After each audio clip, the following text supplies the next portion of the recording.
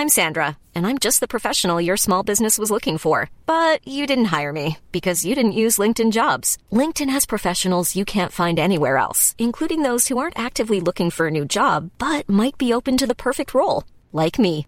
In a given month, over 70% of LinkedIn users don't visit other leading job sites. So if you're not looking on LinkedIn, you'll miss out on great candidates like Sandra. Start hiring professionals like a professional. Post your free job on linkedin.com/people today. Hey, I'm Ryan Reynolds. At Mint Mobile, we like to do the opposite of what Big Wireless does. They charge you a lot, we charge you a little. So naturally, when they announced they'd be raising their prices due to inflation, we decided to deflate our prices due to not hating you. That's right. We're cutting the price of Mint Unlimited from $30 a month to just $15 a month. Give it a try at mintmobile.com/switch. $45 up front for 3 months plus taxes and fees. Promo rate for new customers for limited time. Unlimited more than 40 gigabytes per month. Slows full terms at mintmobile.com. What will the budget mean for your finances? The Chancellor, Philip Hammond, tried to be less spreadsheet Phil and more feel-good Phil at the budget on Monday. The big surprise, an unexpected income tax boost for 32 million people. And of course, we were all very relieved that rules governing pensions and ISAs have been left well alone for now. However, if you're a self-employed contractor or a reluctant landlord letting out a property you cannot sell, you're unlikely to be feeling so flush. Welcome to The Money Show, the FT's weekly podcast on personal finance and investing. I am Claire Barrett, FT Money Editor, bringing you this week's budget news in downloadable form. Joining me in the studio for our special budget edition are my expert colleagues Lucy Warwick-Ching and James Pickford, and Seven Investment Management's Michael Martin. Welcome all. Starting with Lucy, FT Money's digital editor. The income tax changes. This was the big surprise announcement right at the end of the speech. What's happening, and is it as good as it sounds? Yeah, so it was at the end. We were waiting for pretty much an hour till we got this information. But the Chancellor announced that he was raising the personal allowance threshold, which will rise to 12,500, and also the higher rate income tax threshold, which will rise to 50,000. So these were all known about. They were going to happen anyway by 2020, but so the Chancellor announced that he would be bringing forward those changes by a year. So these will come into effect from April 2019. You could say a pre-election bribe. Well, that's what I tried to say in my column on the day anyway, because this will impact or benefit 32 million people, is what he claims. How much roughly could they expect to receive? Well, yes, that was the excitement. He was, making the big point that there would be lots of people affected and lots of people would benefit. In reality, for those people on basic rate tax will benefit from about £130 a year. And for high rate taxpayers, the idea is that they will benefit from £860 a year. However, Steve Webb, who's also been quite pointed in some of his tweets about the budget, pointed out that national insurance increases will take away some of that budget dividend. Yes, the real excitement for the budget was actually discovered kind of later or even the next day when the experts were kind of pouring through the documents. And Steve Webb has actually made this point that these benefits will be pretty much halved for higher rate taxpayers. So this is where it gets complicated. So the threshold at which national insurance contributions drop from 12% to 2% is also rising to £50,000. So this means that people will have to pay an extra £340 for their national insurance contributions. So this, in effect, it cuts the total savings of the income tax move for higher earners to £520 a year. Still a nice little earner, though. Mm-hmm. But we've written before in FT Money about the six-figure salary curse. This is because when you start to earn more than £100,000 a year, the personal allowance, which will rise to £12,500 next April, starts to be clawed back. So there is actually a significant proportion of higher earners who are going to be paying more tax as a result. Exactly. So for wealthier people, those earning, as you rightly say, over 100,000, it's even worse. So they now face a marginal tax rate of 60% on this slice of earnings. This is not an official term, 60%, but what it is in effect for these people, because the personal allowance is tapered down for every pound you earn over £100,000. So essentially, someone earning 125,000 won't be entitled to the personal allowance at all. And so Blick Rothenberg have crunched the numbers, and they say that person will only benefit from the increase in the basic rate band, which was announced in the budget. My goodness, tax is such a minefield. Yes. Anyway, Michael, moving on to you now. The big breathe-out moment was that the word pensions wasn't even mentioned in the speech. Yes, it was quite incredible. We were expecting quite a few things. You know, Philip Hammond found his 13 billion down the back of the sofa, buys 50p Brexit coin. Oh, yes. And he essentially gave it all away, which was quite incredible. You know, if I had a client who had found £13 billion and they came to me and said, what shall I do? The first thing I would say is not to spend it all. I would say, let's put it aside. Let's think about the future. But I think he was worried about future governments perhaps giving it away, so he had to give it away himself. So, yes, it's incredible that we can still pay £40,000 into pensions if you wish to. You can go back 3 years and make up past contributions as well, so you can still pay large amounts of money into pensions and still get, you know, relief at your highest marginal rate, which is amazing.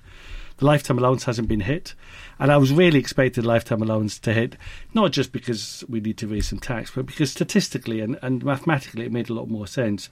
We had a change in 2012, we had a change in 2014, we had a change in 2016.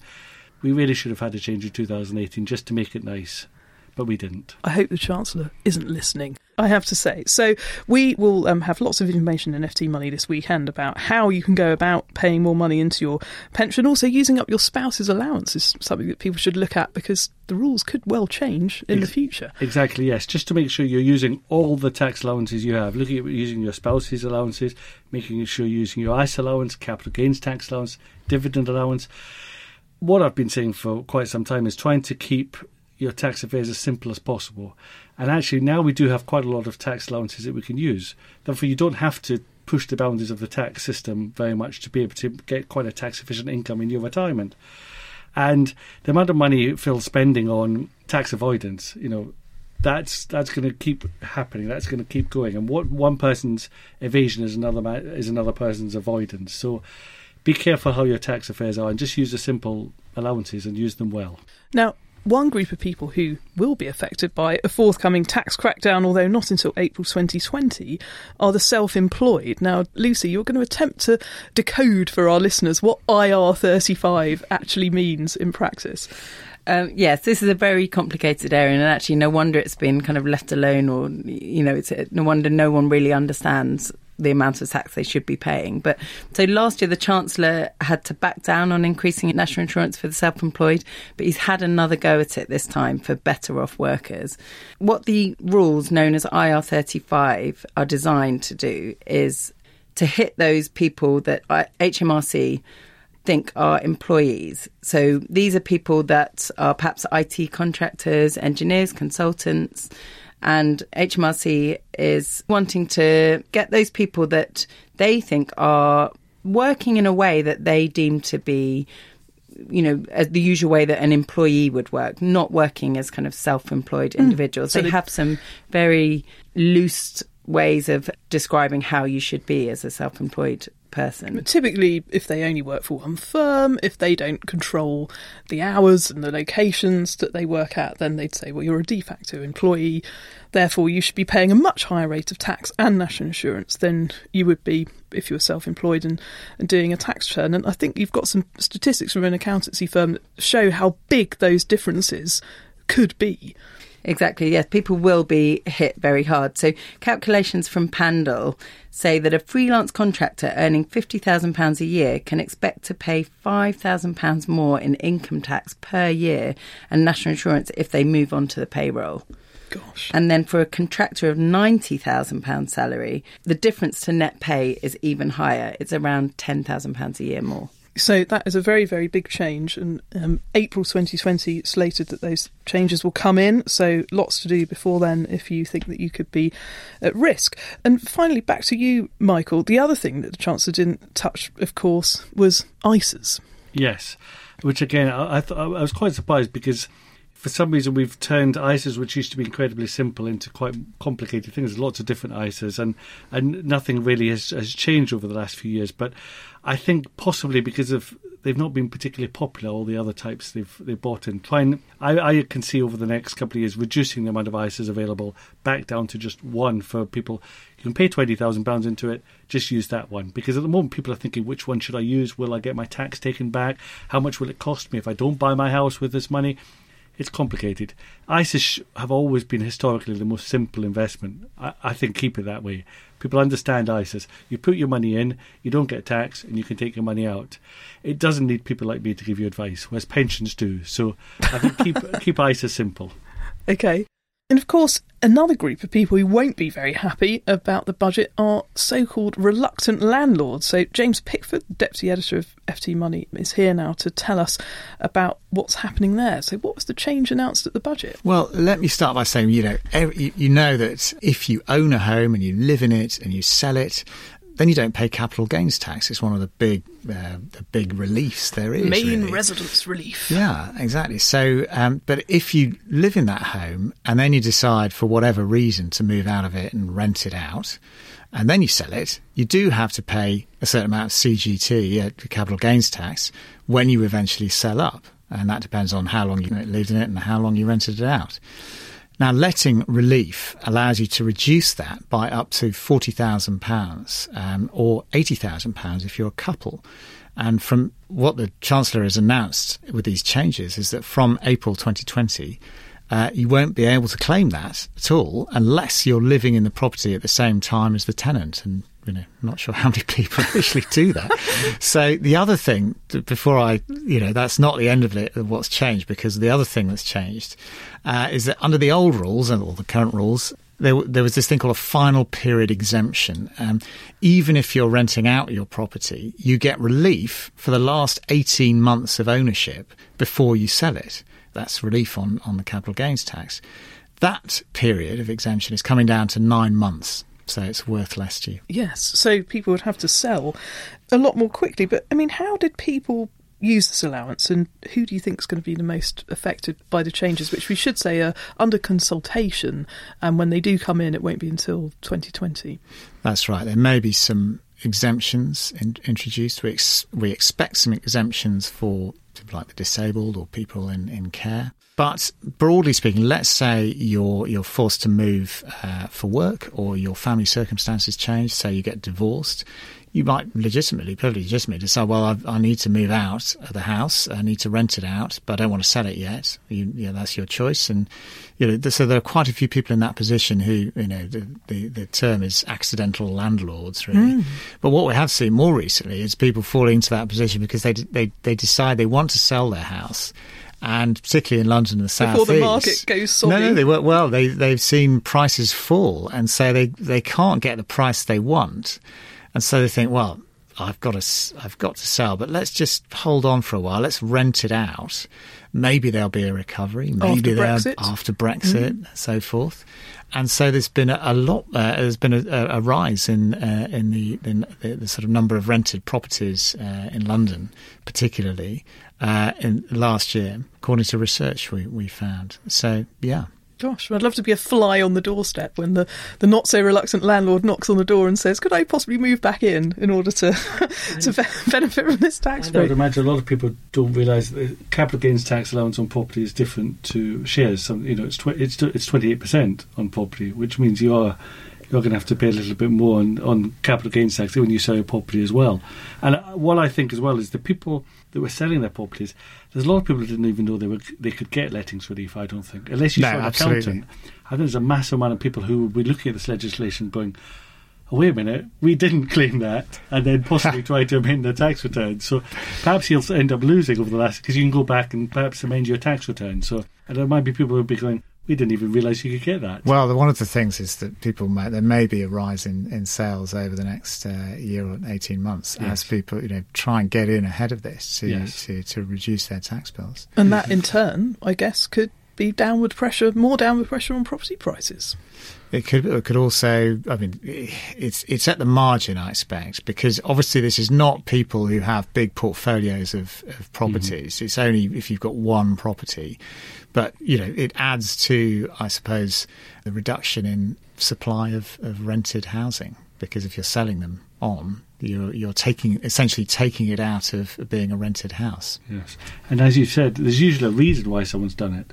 And that reason probably hasn't changed. So to sell for tax purposes is quite a tricky thing to do, because there's probably a reason why someone's rented it out. They've not sold it for a reason. They've thought, until that changes, I won't sell it. So yes. to suddenly go, I'm going to sell it because of this change, it doesn't really add up, I don't think. So yeah.